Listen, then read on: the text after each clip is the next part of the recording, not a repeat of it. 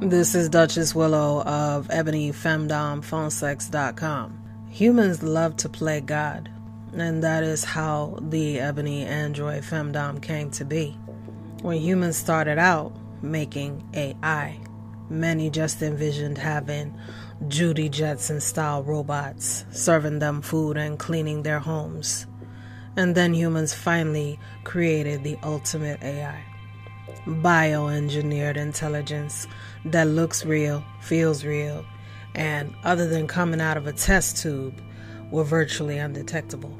The minor difference between the Ebony Android Femdom and, well, inferior humans is that she was stronger, could jack into any computer or mobile device, and either upload or download information, which came to be useful when she wanted to learn more about the submissive men that pursued her services.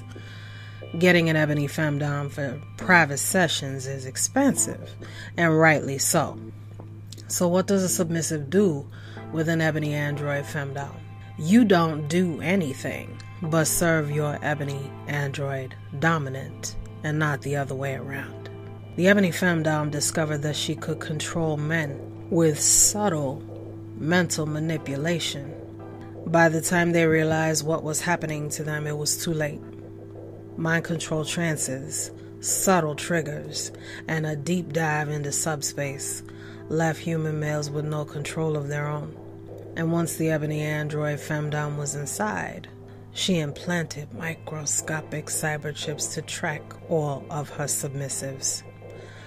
Once the men were horny, they'd do anything to keep that intense feeling of arousal.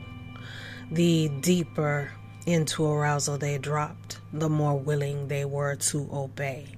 Bypassing the human mind was easy.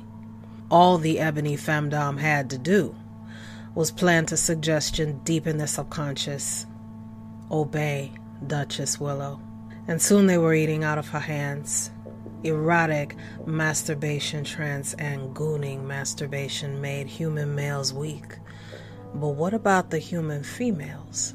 The Ebony Femdom was also able to not only control human women, but also to implant suggestion during Sapphic Femdom programming that they were superior to human males and therefore the stronger sex.